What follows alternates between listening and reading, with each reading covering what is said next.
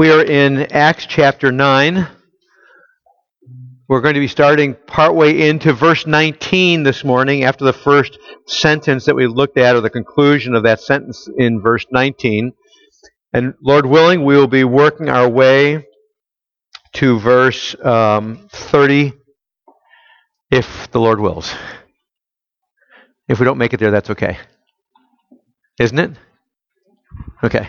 Let's have a word of prayer, and then we can fellowship in the Word together. Lord, help us as we consider your text, your communication, the divine communication in this text. I pray that you will open our eyes to see it and understand it, and not just see it and understand it, but that we will recognize your authority in your Word.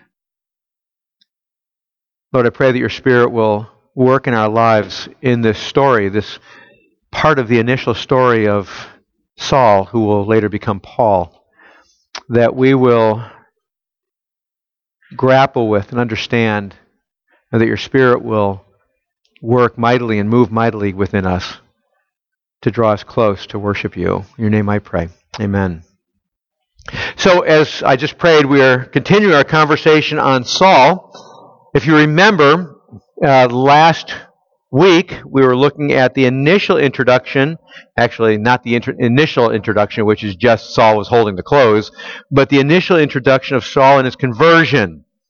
And it concluded in the beginning of verse 19, where, actually the end of 18 into 19, when he rose, was baptized, and then taking food, he was strengthened. Our text continues from there. And again, before we read it, I want to remind you of what we said last week. It is easy for us to miss the point of the story because of several things. The fantasticness of the story sometimes, and certainly last study last week, there was a fantastic part of the story, wasn't there? It was dramatic, it was supernatural, it was fantastic. We have some more of that today in this text, although not as stunning as the last chapter. But at the same time, we have a guy, Saul, who is now converted, he's now saved, and it's easy to get caught up and enthralled with the storyline from a purely horizontal story about this guy, Saul. If I may just say this before we get into the text itself, I know when I was growing up, I heard this story many, many times. It was told via flannel graph, it was told via stories, and you know what I remember about the story? Only one thing. He was lowered down in a basket. That's the only thing I remember as a child. That was it.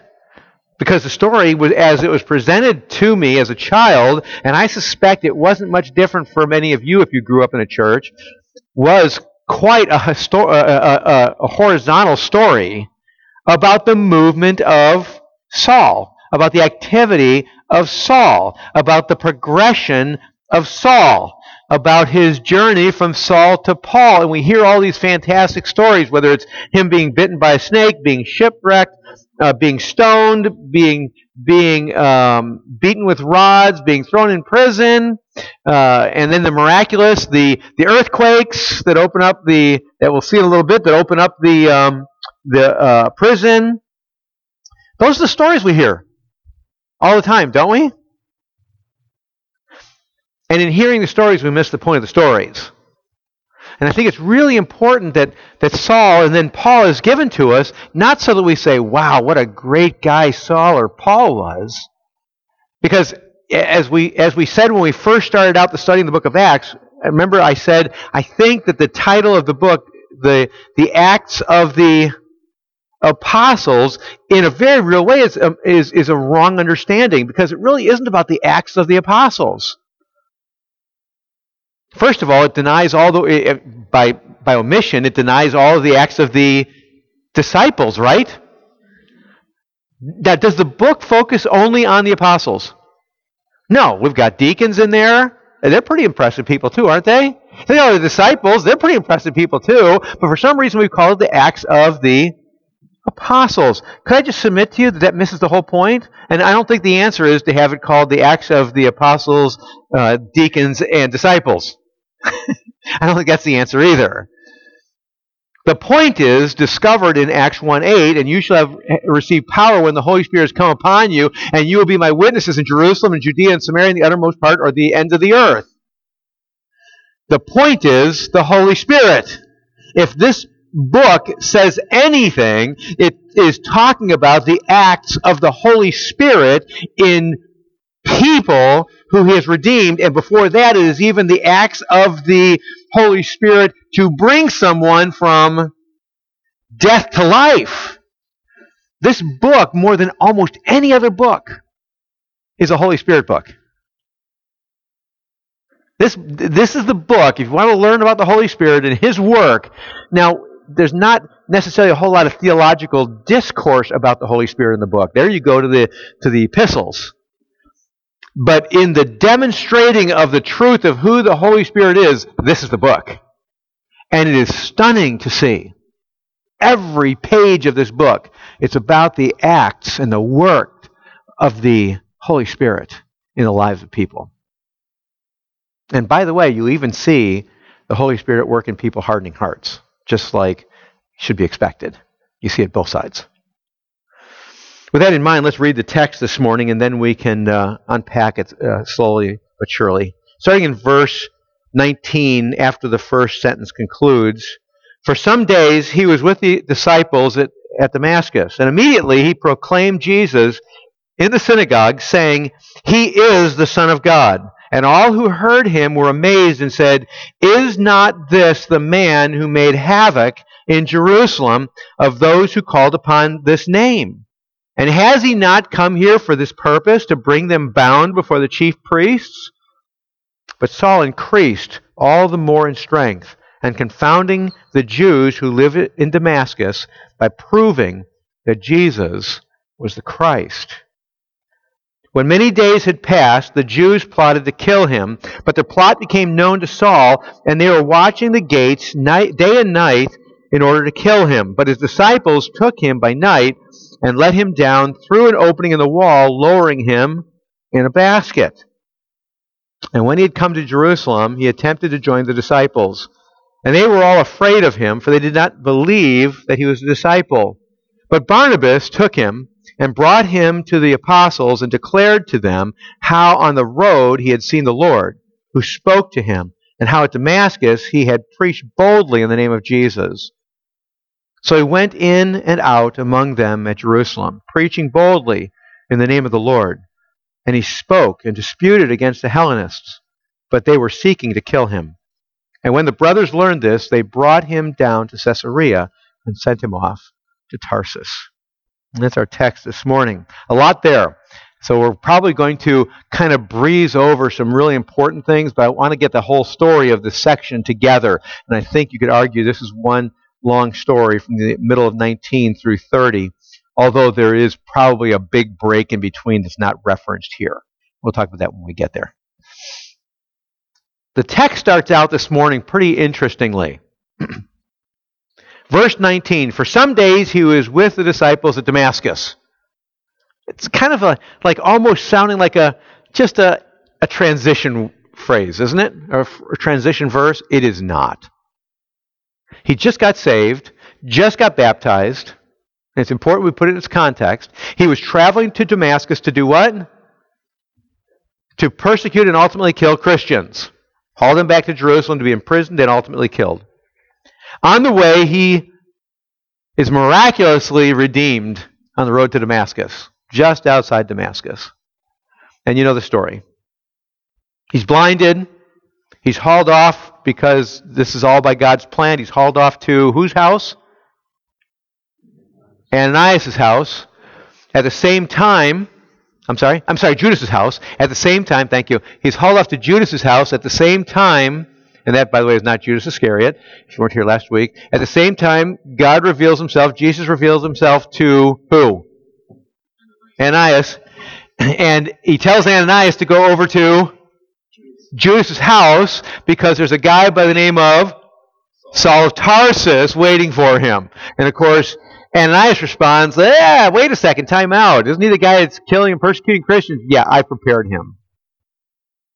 He is, from eternity past, belongs to me, and he is going to be a minister for me. So Ananias immediately, unquestioningly at this point, gets up and goes over to Judas' house. And he walks into Judas' house, and he walks up to the blind Saul and puts his hand on him and addresses him importantly, brother. He submits to God's revealed will and embraces Saul immediately as a brother, doesn't he? Saul receives his sight, gets baptized, and according to the text in 18 and 19, he gets baptized, and then he eats, and he's refreshed. That brings us to this starting point in our message this morning. For some days, that is, for some days since he was, what? Saved and baptized, right? Saved, 3 days later, baptized. For some days, that is probably from the days, referring primarily to the days he got baptized, from those days, for some days, how many we don't know. For some days he was what? With the disciples at Damascus. What does that mean? He was hanging out with them. They were fellowshipping in the Scriptures. This is most likely, if we could sum it up as clearly as possible, it's most likely Acts 2, 42 to 47 taking place in Damascus. That is, they're hanging out, they're breaking bread together, they're praying together, they're studying the Scriptures together, they're encouraging and exhorting one another. The crucial point is, this man Saul, who was just saved, who the moment before he was saved, hated who? Christ and Christians. And now, for days, I want you to notice the words, for days, they're doing what? He's doing what? He's fellowshipping with Christians. For days, this is a situation, the picture that's being painted by Luke here is for days, what this guy Saul wants more than anything else is what? Fellowship. What this guy wants, this guy Saul wants more than anything else, is to be in the Scriptures with these disciples. To taste and see that the Lord who just redeemed him is good. What he wants more than anything else is to drink deeply at the spring of living water. This is what he wants. And so for days, where is he found? He's found with believers, with the disciples. You get a sense that this is a craving for Saul, don't you? This is a deep, deep, Holy Spirit-driven longing. Remember we said it's about the working of the Holy Spirit, right? The Spirit's at work in him, and what he wants is to hang out with believers who love Jesus. And the next verse, the very next verse, shifts the focus. It's the staccato focus. Verse 19. For days he's with the disciples at Damascus. And then immediately, verse 20, and immediately he proclaims Jesus in the synagogue, saying he is the Son of God. If verse 19 is this newly saved believer, Saul, saying what I want is to be with believers, what is verse 20 saying? I want people to be what? I want people to be here too. I want people to follow Jesus as well. I want people to know what I know. I want people to know who I know. I want people to love who I love. I want people to know that Jesus is the Messiah. So on the one hand, verse 19, you have Saul, who hated Christians because he hated Christ, gloriously saved, and the ramifications, and I choose that word very specifically, the ramifications, or the effect, the inevitable effect, is that Saul wants to be with believers. I mean, that is a stunning shift, isn't it? This isn't the guy who is ambivalent. You can't argue that Saul was just a guy who, well, he didn't know and now he knows. You can't argue that Saul was a guy who was ambivalent and now he loves. What you have is this dramatic contrast from hatred to love, which, by the way, is no different from those who are ambivalent and from those who don't know. the Bible says that no one seeks after God and everyone hates him, goes their own way. Just that Saul's was on display. Does that make sense? And there's arguably instantaneous change in Saul's heart. See, for Saul, salvation wasn't one aspect of his life, was it? Do you sense it in the text in these two verses? It wasn't an aspect of his life. Whew, got that fixed. It wasn't for Saul, I got my ticket to heaven now. I'm no longer hellbound. I found out who the Messiah is. And so now I'm heaven bound, and I got my ticket. And I'm good to go. And I say that, you've heard me say that many, many times. But we have to be honest, that's where a lot of Christianity is today, isn't it? The vast majority of Christianity has nothing to do with this, verse 19 and 20. The vast majority of Christianity, 19 and 20, is a foreign construct. As a matter of fact, for the vast majority of Christianity, verse 19 and 20 is an antithesis to the vast swath of Christianity. I would present to you that verse 19 and 20 is not just an antithesis to it, but it is something, it is a concept, it is a perspective that is actually despised by a vast swath of Christianity today in the non-persecuted world. For Saul, what he wanted was two things. He wanted to fellowship with other believers. He longed to be with believers. He longed to talk of and hear of and read of and pray to Jesus. And in the midst of all that, verse 20, what he longed to do was to tell people about Jesus. Could I just throw this out here real quickly? There is no evidence in between 19 and 20 or anywhere in between there, even throw 18 in, 17, I don't care, where you go. There's no evidence that anybody sat down with Saul and said, now, Saul, now that you're saved, here's two things you got to do. You got to fellowship with believers, number one, and you really need to get out there and tell people about Jesus. You know why? Because God commanded it. Let's close in prayer. Do you realize that's not there? It's not that it's just not there. It's not even implied.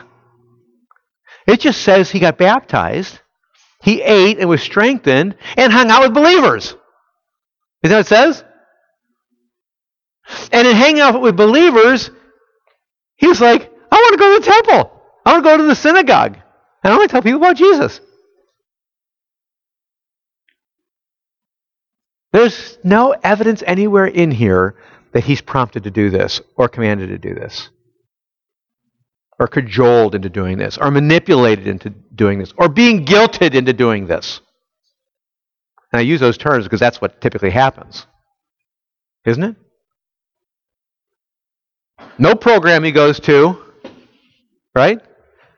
He doesn't go to an evangelism explosion program and figure it all out so that he can go out with a team on Tuesday nights and do it.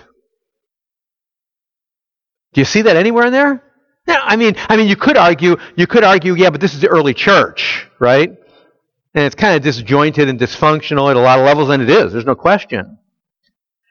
But remember, the book is about the working of the Holy Spirit, isn't it? Correct? It's about the moving of the Holy Spirit in people's lives. And when the Spirit moved in Saul's life, he was changed from hating to loving. Hating Jesus to loving Jesus. Hating Jesus' disciples to loving Jesus' disciples. And wanting to identify with them and wanting to fellowship with them. He was changed from trying to destroy Christianity to becoming someone who wanted to proclaim Jesus. And notice how it's described here in verse 20. And immediately he proclaimed Jesus in the synagogue, saying, He is the Son of God. Kind of emphatic, isn't it? He is the Son of God. Jesus Remember, he's where? He's in the synagogue, which means he's speaking to who? Jews. Jews that have heard all their life about the promised Messiah. And he comes and he says to these Jews in Damascus, in the synagogue, he is the Son of God. Verse 21, and all who heard him were amazed. Why were they amazed? Well, they're amazed because of who he was and what they knew about him. That makes it really clear. This amazement is going to change relatively quickly. At this point in time, they're just amazed. And they comment and say, is this not the man who made havoc in Jerusalem of those who called upon this name? And has he not come here for this purpose, to bring them bound before the chief priests? And remember what Ananias said. Ananias said the very same thing, didn't he? To Jesus. Which means that it was commonly understood, commonly known, that this guy Saul is the destroyer of all things Christian. It was clear all the way up to Damascus. So the Jews all knew about it, and they were amazed that this man who created so much, as the term is in the ESV, havoc in Jerusalem, and we know the havoc was so great that the Christians in Jerusalem, by and large, not all, but by and large, were driven out of Jerusalem into Judea and Samaria.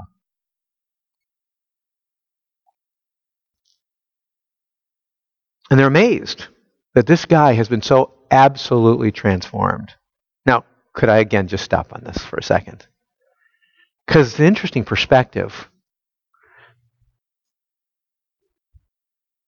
Saul is hanging out with believers that he once hated, just a few weeks before, or maybe even less than a week.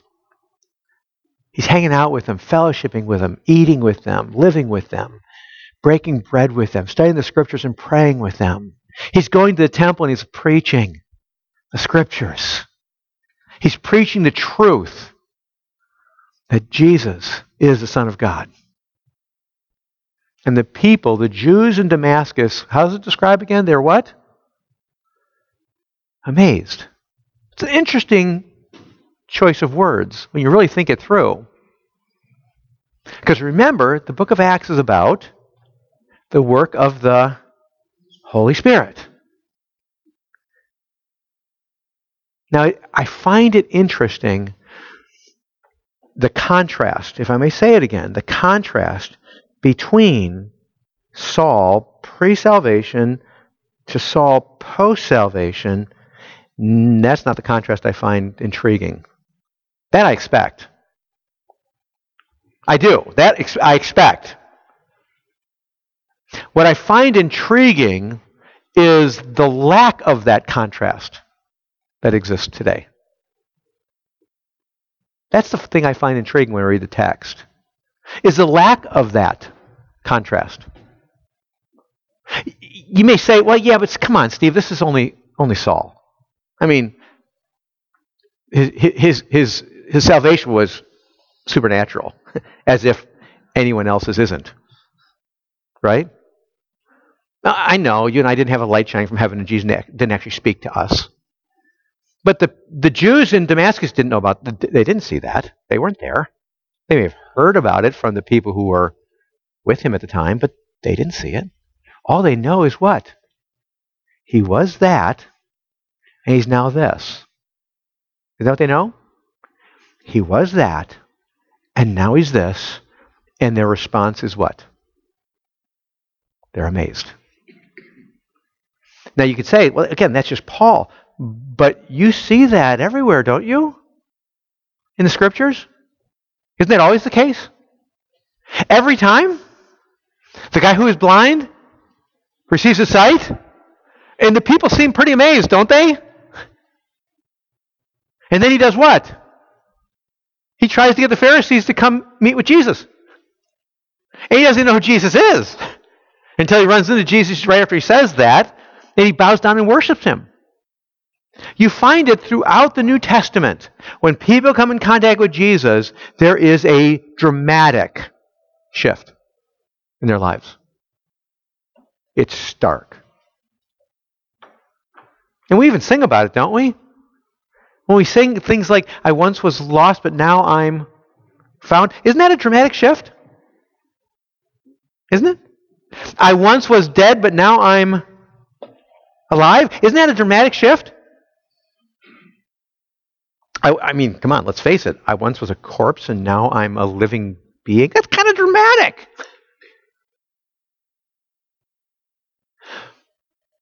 And you see this repeatedly through the Scriptures. There was a point in time when Stephen wasn't a believer. And by all accounts, Stephen becoming a deacon happened relatively quickly. We know that the time frame between the day of Pentecost and Stephen's being a deacon is really tight.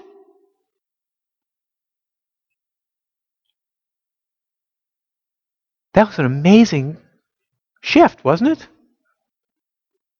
And you see that over and over and over again. Interestingly enough, the times when you don't see that, up to this point in time in Acts, the amazing times when you don't see that shift, that change, I can give you a couple. Ananias and Sapphira, right? And then Simon the magician, right? You don't see that shift, that change, do you? You don't see it. You go into the epistles, and the same thing happens over and over and over again. Now, I know there are exceptions where, again, the four soils, where people seem to flourish, and next thing you know, they disappear, right? We've got examples such as classic Demas. Demas, you mentioned Judas. I was trying to refer to after the resurrection, but yeah, Judas. But after the resurrection, you have classic example Demas, right? I mean, he was ministering for Christ even, with Paul. But he left him because he loved, agape, covenantal loyalty, the present world. It's a stunning perspective. But the one thing that you see repeatedly, universally through the Scriptures, is that when God saves someone, truly saves someone, the change is pretty evident. It's pretty striking. Today, I gotta be honest with you, too often, here's what I hear. Yeah, I was lost and I was smoking, then I got saved, I stopped smoking. Like, really? I was saved, I was a drunk, I got saved, and then I never touched alcohol again. Really? Really? Is that the example of the Scriptures? Now, the example of Scriptures is, I was a hater of God, now I love Him. I was a hater of the things of Jesus. I rejected Him as my Redeemer, and now I fully embrace Him as my Redeemer. Oh, wretched man that I am, right? Romans 7. Oh, but thanks be to God in Christ Jesus. You see, it doesn't go back to, now I don't do this anymore. It goes back to, He was once my enemy, but now He's my King. Right? He's my King. I once despised and rejected Him. Now He's my older brother, whom I love more than life itself. And not only do you see that in the storyline of the Scriptures over and over and over again, which, again, I will say is not the amazing, wow, look at these people. It's what the Holy Spirit did in people's lives. And some people could say, again, well, yeah, but Steve, that's just the Scriptures. No, it's not. Read church history. When God gets a hold of someone's heart, when they are redeemed, something changes.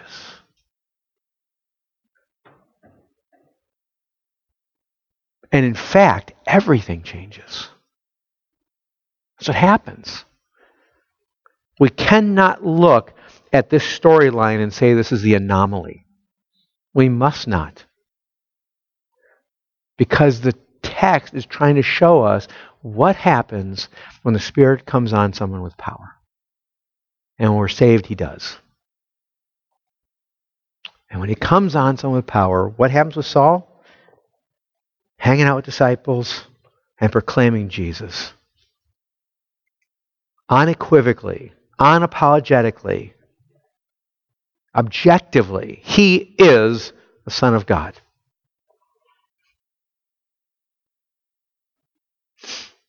So the people are amazed. In verse 22, but Saul increased all the more in strength and confounded the Jews who lived in Damascus by proving that Jesus was the Christ. 22 is interesting. We need to understand it briefly. When it says in verse 22, but Saul increased all the more in strength, that is in no way talking about physical strength. This is not a bounce back from 3 days of not eating and drinking. This is far beyond that. When it says Saul increased all the more in strength, it's talking about, what do you think? Holy Spirit strength. And why would he not? What's he doing? He's hanging out with Jesus, with believers, right? And being ministered to by believers, ministering to believers, and the Holy Spirit is using all that in his life. Breaking bread, praying. The Spirit's using all that in his life because that's what the Spirit uses. The Word of God to transform him. And he is driven to do what? By the Spirit. To proclaim Jesus is the Son of God. Would that not all the more cause him to become stronger and stronger in the Lord with the power of the Holy Spirit? That's exactly what happens. That's exactly what happens for Saul. But Saul increased all the more in strength. And the evidence of that is dramatic between 21 and 22. I'm sorry, in 20 and 22. In 20, he's going and saying he is the Son of God. In 22, it says what? And confounded the Jews who lived in Damascus by proving that Jesus is the Christ, that Jesus is the Messiah. As he is spending time with the disciples of Jesus, the learners of Jesus, and then being a learner of Jesus along with them, he is driven by the Holy Spirit to proclaim that Jesus is the Christ. And all that process, and the implication is that that's the process the Spirit uses, if I could just throw that in there. If you're wondering why you may not be strong in the Spirit, you claim to be a believer and you say, man, I'm not strong in the Spirit. Ask yourself a question. Are you hanging out with believers who love Jesus? That's huge. Because the Spirit used the Word as believer. He uses means, and the means he uses to bring the Word to us, one another, is oftentimes believer to believer. Isn't that how it happens? Ministering one to another, and what does that happen? What happens there? The Spirit works there. Now, he doesn't work if we're speaking heresy to one another, or speaking truth to one another, ministering the Word of God to one another, praying to Christ together, praying to God for His kingdom to come, His will be done on earth as it is in heaven. We find ourselves strengthened. You get an idea why Paul and Silas were singing hymns in the prison? Get the idea? Why do you think they were? Because they loved singing? Because those were the only songs they knew? Because they're encouraging and building up one another. The Scriptures even talk about that in Colossians. To build up one another with songs and hymns and spiritual, or whatever, however, that's a bad quote, but you get the idea. You build up one another. That's what the Spirit uses, the truth in each other's lives. Paul and Silas are together in the prison singing songs together, encouraging and exhorting each other in the Word of God presented in those songs. No wonder why in this storyline that Saul is just moved from just getting up and declaring that Jesus is the Son of God to now doing what? What does it say again? He's actually confounding these Jews. Now, the text doesn't say that, But I can guarantee you some of the Jews he's talking to are the priests in the synagogue. They're hearing him as well. And I could be wrong on this. I'm supposing this is to be the case. Certainly if somebody came into this church today and started to argue that Jesus wasn't the Messiah, I expect some of you would probably speak into that. But wouldn't you expect that I'd kind of lead the charge? Wouldn't you? Wouldn't that make sense? I'm not saying that pridefully, but wouldn't that make sense? You'd expect your pastor to lead the charge in addressing that issue? Would you not expect that the priests in the synagogue would lead the charge against Saul? Of course you would. As he is proclaiming something that they absolutely reject, that the Messiah referenced in the Old Testament is the Son of God, it's Jesus. And then as the Jews came against him, originally they were amazed, as they come against him, most likely being led by the priests, he confounds them. That's what it says. That means he confounds their arguments against this statement. And not only does it confound them, but what does it say? He proves something, doesn't he? What does he prove? That Jesus is the Messiah. Now, I would present to you, he probably, again, I don't know the backstory. I don't know everything he said. I suspect he probably didn't go out and take the people in his story to the road to Damascus. I expect he didn't do that. I expect what Saul did is he said, let's spend some time in the Old Testament.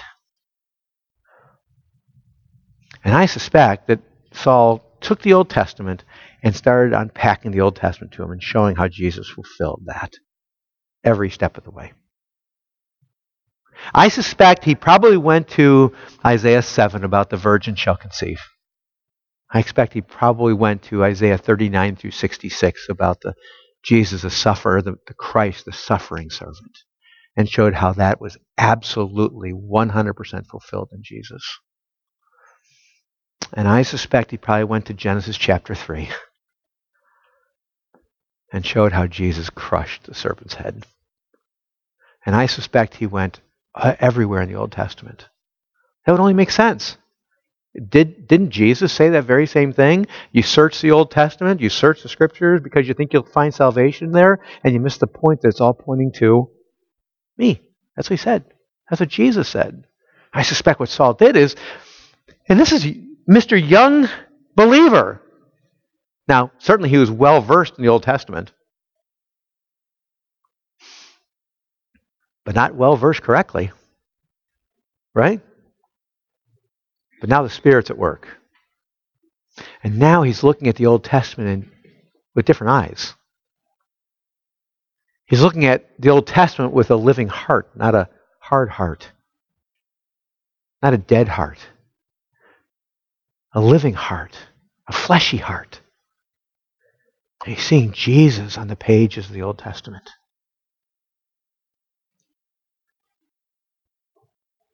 And he's bringing that to the synagogue. And he's showing them Jesus in the Old Testament.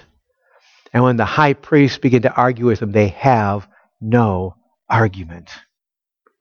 Because that's what the Old Testament's talking about. And so what's the only alternative that the Jews in Damascus have? Well, verse 23, when many days had passed, the Jews are no longer amazed. Are they? The Jews are no longer amazed. When many days had passed, the Jews plotted to kill him. Could I just say this? I'm just going to pause just for a second. Again, it's very easy to say, yeah, well, this is Saul. He's really bold. He's confounding them. This is descriptive, not prescriptive. You're right. It is not prescribed that you go out and confound everybody you talk to. It is descriptive. But it's descriptive not of Saul. It's descriptive of the working of the Spirit in Saul. The ultimate result with Saul, by the Spirit, hanging out with believers, ministering and being ministered to by believers, the ultimate result of the Spirit moving in Saul to go and proclaim that Jesus is the Son of God, and then to confound the people, the Jews, most likely including the priests, confounding them by proving that Jesus is the Messiah, is inevitable, isn't it? The result is inevitable, isn't it? If their heart is not made alive, if they are not taken from death to life, because we are dead, they were dead in their trespasses and sins, Ephesians 2, and if the Holy Spirit does not make them alive, what's going to happen? Inevitably, they're going to hate Him. Aren't they? They're going to hate Him. I mean, come on, let's back up the horses a little bit. Let's move outside of the Scriptures for a second. Now, this isn't me. Probably was at one time. But this isn't me. But this evening, the Green Bay Packers are playing in the NFC Championship game. You all know that I like the Green Bay Packers. If you go up to a true Green Bay Packer fan and you start proving in every way that their view of the Green Bay Packers is dead wrong, and unequivocally prove it to them that they're dead wrong, and the San Francisco 49ers are a much better team, eventually what's going to happen between you and that Green Bay Packer fan? There could be a fight. There may not be, but there could be a fight. There would probably at least be a verbal argument, right? That's probably going to escalate some. And eventually, if that doesn't stop, what's going to happen? Separation. That make sense? And we all know it's true, don't we? And that's over something stupid like football. My goodness, we do that over things like iPhones versus Samsungs. We do that over computers. It happens over your favorite apparel. It happens over restaurants. I mean, it's stupid, isn't it? But it's what happens when we give our hearts away to things. Isn't it? When our hearts are captivated by something, that's what happens. Can you imagine if it happens over things like food or clothing or computers or phones or sports teams?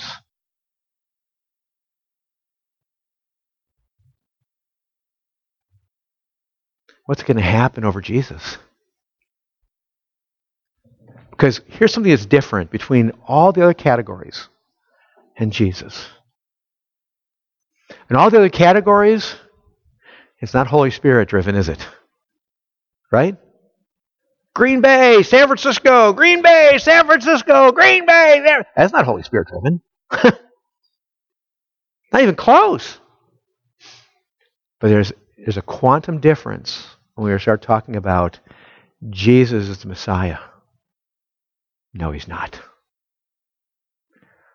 That's a spirit called the Holy Spirit at war with another spirit called the spirit of darkness. Or to put it in different categories, that's a war between the kingdom of God and the kingdom of Satan. That conflict's inevitable.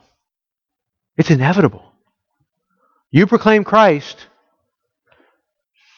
because the Spirit's at work in your life. This didn't just happen to Saul. It happens everywhere. What did Stephen say about the Old Testament prophets? Yeah, which one of them didn't you kill? Right? Which one of them didn't you kill? How about all the apostles? How'd that work out for them? Out of all the apostles, as far as we know, only one lived to a ripe old age. John lived to a really old age. But he got boiled in oil, most likely. And certainly got sent out, exiled out to Patmos. And then all the Christians early on, and all the persecution early on in Jerusalem. That's crazy, isn't it? But that's what happens when the Spirit moves. And by the way, historically, that persecution continued until 315 AD. So for 300 years approximately, Christians were hated and despised and persecuted, and they kept on proclaiming Christ. And finally, in 315 AD, Constantine made Christianity official religion. You know what happened? Christianity started coming apart at the seams.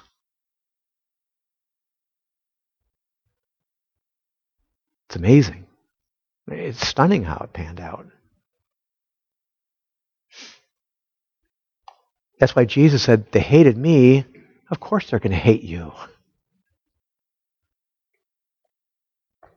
Verse 23, when many days had passed, the Jews plotted to kill him, but their plot became known to Saul.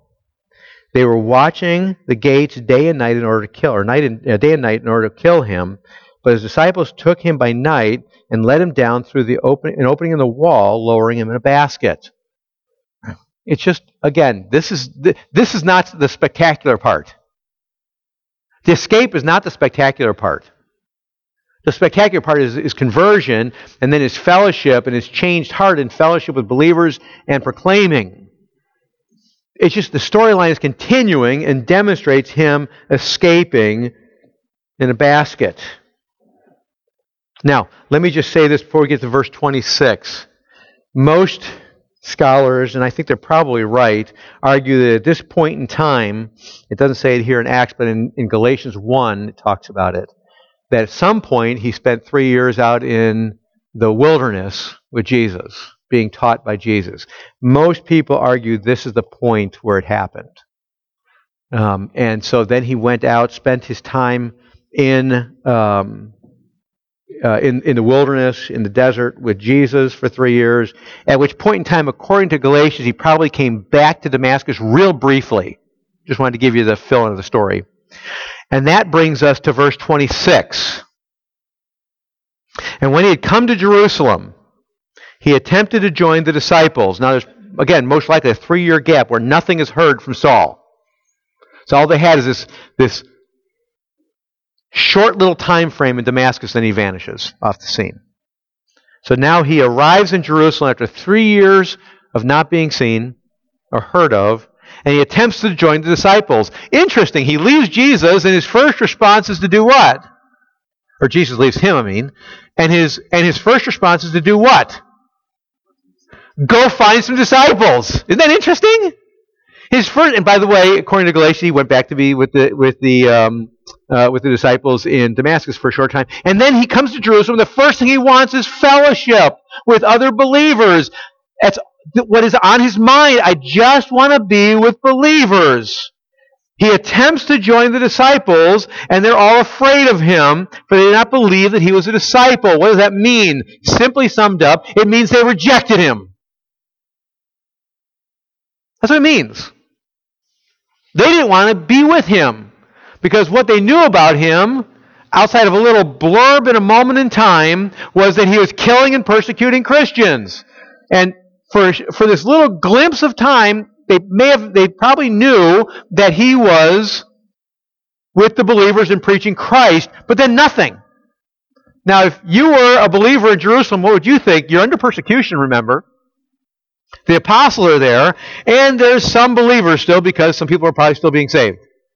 But persecution's raging. What would you think about Saul showing up at your door when you're having a prayer meeting? What would be natural to think about? All you really know about Saul, other than this rumor, right, is that he's killing and persecuting Christians, and he took a break. Now Saul's at your door. And so they're saying, no. Now, it's interesting. He's attempting to join the disciples. They're all afraid, for they did not believe that he was a disciple. But, verse 27, but Barnabas. Do you remember Barnabas? He shows up earlier one other time in Acts. Anybody remember what it was? Acts chapter 4. He is the last one recorded as selling his property and giving all the money to the church before we have Ananias and Sapphira. He's the last record of the faithfulness of the early church. And then everything goes south, begins to go south and unravel with Ananias and Sapphira. And then persecution comes on. And they are dispersed. But Barnabas took him, Saul, and brought him to the apostles and declared to them, the apostles, how on the road he had seen the Lord and spoke to him, and how at Damascus he had preached boldly in the name of Jesus. Barnabas probably heard, there's no evidence that Barnabas was up in Damascus. He heard the rumors as well. I'm going to suppose here, I'm just going to take a shot, that it's probably somewhat likely that, if you can use the illustration, the door was knocked upon, and the owner of the house walked out during the prayer meeting or during the Bible study and found Saul of Tarsus. Was terrified, slammed the door, refused his entry, went back in. The people in the prayer meeting or the Bible study said, "Who was that?" "That was Saul of Tarsus, everybody." Now that would send a ripple of fear through the room, wouldn't it? Can you picture it? Barnabas gets up and walks to the door and walks out and says, "Saul, let's talk." Isn't that beautiful? He walks up to Saul and he says, "Let's talk. Tell me your story." And Saul evidently lays out the whole story for him, doesn't he? He lays out the story to him. He says, I was on my way to kill Christians, to arrest them, haul them off to Jerusalem in chains, throw them in prison, and kill them, to destroy the things of Christianity and the things of Christ. And Jesus appeared to me on the road to Damascus. And he said, "Saul, Saul, why are you persecuting me?" And I said, "Who are you, Lord?" And he said, "I am Jesus, who you persecute." I lost my sight.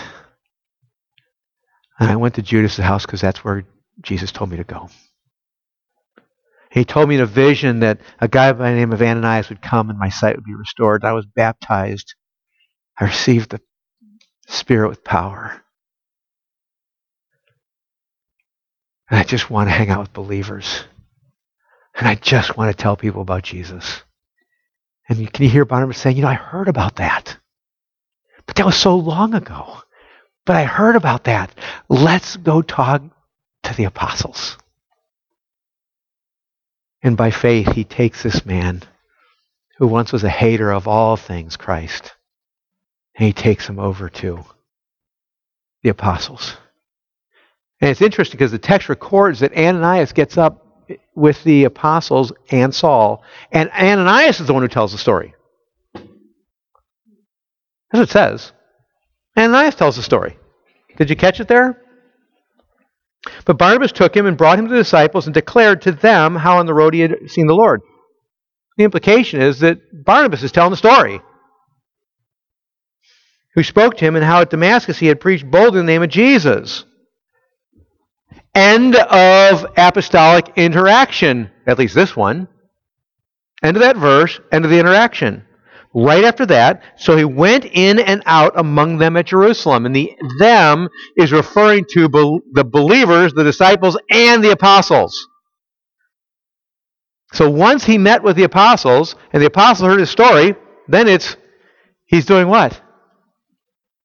He's going in and out among them. He's fellowshipping with the believers, with the disciples. He's teaching and being taught. He's fellowshipping with the apostles, teaching and being taught. And they're all growing and learning and worshiping and being enthralled with Jesus Christ. So he went in and out among them at Jerusalem, preaching boldly in the name of the Lord. So he's also doing what? He's preaching. Can't help it. His mouth opens and Jesus falls out.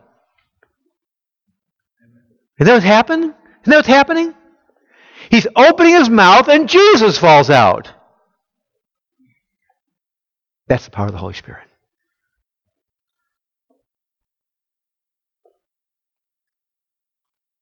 Verse 29. And he spoke and disputed against the Hellenists. Wow, that's an interesting twist of events. Isn't it? Be careful. Acts chapter 6. The problem between the Hellenized Jews and the natural Hebrew Jews, right? Conflict. The deacons are chosen to resolve the conflict, and it doesn't get resolved, evidently, because Stephen eventually gets stoned, killed. Now, it is interesting. The scriptures don't tell us this, but he's in a major conflict, and here Luke specifically records his conflict is with who? The Hellenists, right? Now, it could very well be, and we know most likely that not all the Hellenistic Jews got saved, right? Or joined the church is probably a better way to put it. But what's interesting is evidently, because Luke does not record or give any indication otherwise, I would feel safe to say this, what happened as a result of Stephen's death is most likely the Hellenists that were involved in this were what? Removed from the church, removed from fellowship, because they're evidencing that they're not believers. And so when Saul comes back, these people now have thoroughly rejected the things of Jesus. And where does Saul go? He goes to them. And he goes into conflict, purposely goes into conflict with the people. Now hear this, because this is striking. He goes into conflict with those who were intimately involved in the death of Stephen. Intimately involved. Fear? Cowering? I'm not sure what to say. But what if they don't like me? What if they reject me? I could die. No, what does it say? It's really simple. He spoke and disputed against the Hellenists. He spoke and disputed against the Hellenists. And oh, by the way, next verse, what? I'm sorry, not next verse, next sentence. But they were what? Seeking to kill him. Wow, things haven't changed, have they? So he's speaking and contesting and arguing and fighting for Christ with the Hellenists, effectively calling them to repentance, right? And opposing them at the same time that they are actively opposing him. Correct? And they're plotting to kill him. And what does Saul do? He just keeps going. But verse 30, and when the brothers learned this, the brothers protected him. You get the sense that if the brothers hadn't protected him, what do you think would have happened? They probably killed him. Do you sense that Saul was concerned about that? No. But they were seeking to kill him. And when the brothers learned this, they brought him down to Caesarea, which is by the sea, by the Mediterranean, and then sent him off to Tarsus. So, obviously, he escaped the plot to kill him. And that obviously isn't God's sovereign plan, because God had a few other things for him, right? Just a few. Verse 31, so the church throughout Judea and Galilee and Samaria had peace and was being built up and walking in the fear of the Lord and the comfort of the Holy Spirit. It multiplied. Interesting. Verse 31 is very intriguing. First of all, notice it doesn't say Jerusalem, does it? It doesn't say Jerusalem. It says Judea and Samaria and Galilee. Peace was with the church. Jerusalem, it wasn't. But it is interesting. It's actually in contrast to Saul pre-salvation and Saul post-salvation, because Saul was the driver, wasn't he? He was the mover and shaker of the persecution. And he is no longer on the scene from a persecutor. He is now on the scene as a defender, but he's been removed from the scene And you almost get the sense that with Saul no longer in Jerusalem, temporarily, at least in the outlying areas, temporarily, the drive to persecute outside Jerusalem, Judea, Galilee, and Samaria, dissipated. Because the text says they were peace. They had peace. But it is interesting, in contrast to the vast majority of church history, when the church at peace becomes a church in disarray, or the church at peace becomes a church in lack of worship and secularism and all the rest, what you have here, it says they had peace, but it says also at the same time they were what? They were being built up. The Spirit was moving mightily. They were growing. They were growing deep in the Lord. They were fellowshipping. They were maturing. They were being built up. That being built up does not necessarily mean they were getting boatloads of numbers anymore. But they are certainly growing deep in the Lord. And you recognize that as he expands out, that's what he's talking about. He says being built up, because it says, and walking in the fear of the Lord and in the comfort of the Holy Spirit. The picture is they are fellowshipping in the fear of the Lord. They're holding him in highest esteem. They are full of reverential awe. They are in pursuit of submission to the one who has loved them. Walking in the fear of the Lord and in the comfort of the Holy Spirit. The Holy Spirit is at work mightily in their midst. It concludes by saying, it also multiplied. People are being saved. What's the point of the text? The point of the text is multifold, multifaceted, but overall, if we want to give it an overarching perspective, it is this. It's the works of the Holy Spirit, right? But it's the work of the Holy Spirit in His children. It is a snapshot moment in time of a picture of a God who does not change. I would argue it's a picture, a snapshot in time of the Spirit at work with the same Holy Spirit that has always been at work in His children. And always will be at work in His true believers, in God's true believers. Those who are truly saved. So, more specifically, there's two things we could draw out of this. One of them we're hearing ad nauseum every week. And that is, on the one side, it is the question to ask ourselves, is the Spirit at work in my life like this? Is the Spirit moving this way?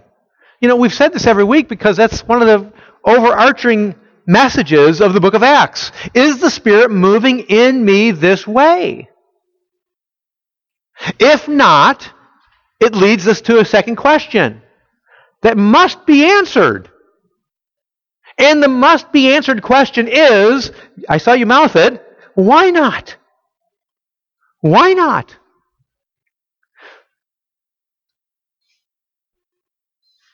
And before we answer it too easily, we got to understand that the answer to that second question must pour out of the Scriptures. It can't pour out of just my own ideas. I'm doomed if I do that. The other part of this text, application of this text, necessary application of this text, is very encouraging. And that is this. Be very encouraged that the Holy Spirit has not changed. He has not changed. This is the way He works. You are not alone. You are not. The same Holy Spirit at work in Saul, the same Holy Spirit at work in Peter, the same Holy Spirit that was at work in the rest of the apostles, the same Holy Spirit that was at work in the deacons, the same Holy Spirit that was at work in John, in Silas, in John Mark.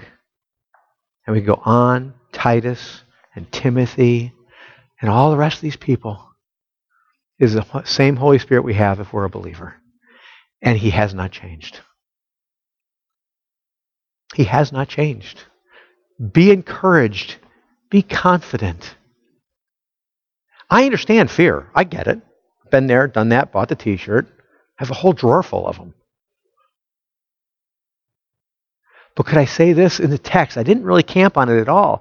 But it is interesting that the people in that Bible study, prayer meeting, whatever it was, that gathering of believers when Saul showed up, were clearly afraid, weren't they? Weren't they? They were clearly afraid. Except for Barnabas. And he may very well have been afraid too, but he trusted the Lord. But they were clearly afraid.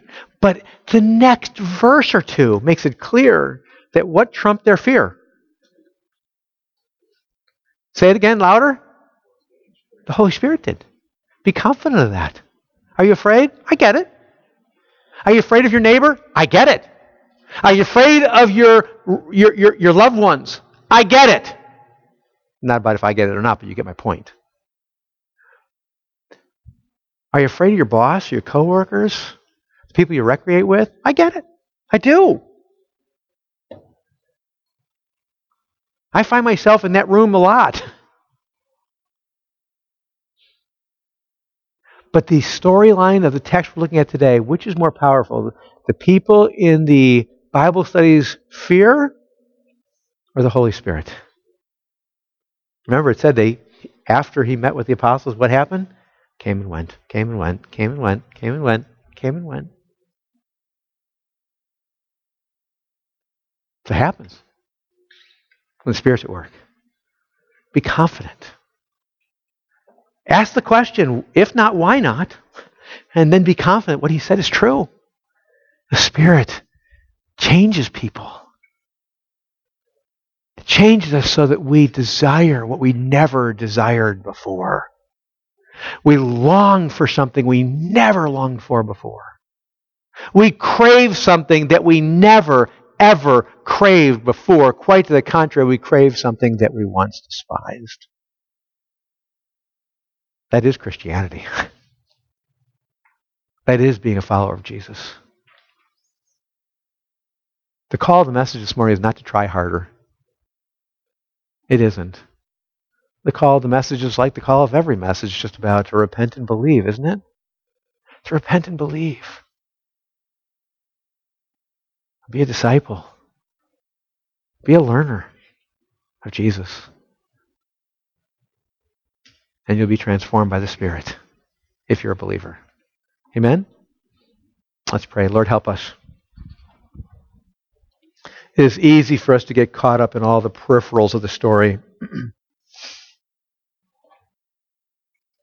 Thank you for protecting us from that this morning. We fear. We know we do. We doubt. We know we do. We question. We sometimes even cower. And maybe for some of us, we regularly cower and become debilitated by our fear. And we are reminded that perfect love casts out fear. So, Lord, help us to understand and know your love. Help us to comprehend how great your love is. And we ask that your Spirit change us so that we find ourselves longing to be with believers, longing to fellowship in your word, and longing to proclaim that Jesus is the Son of God, and proclaiming and confounding people and proving that Jesus is the Christ. So glorify yourself in our lives, personally and corporately. Bring much light into our world. In your name I pray. Amen.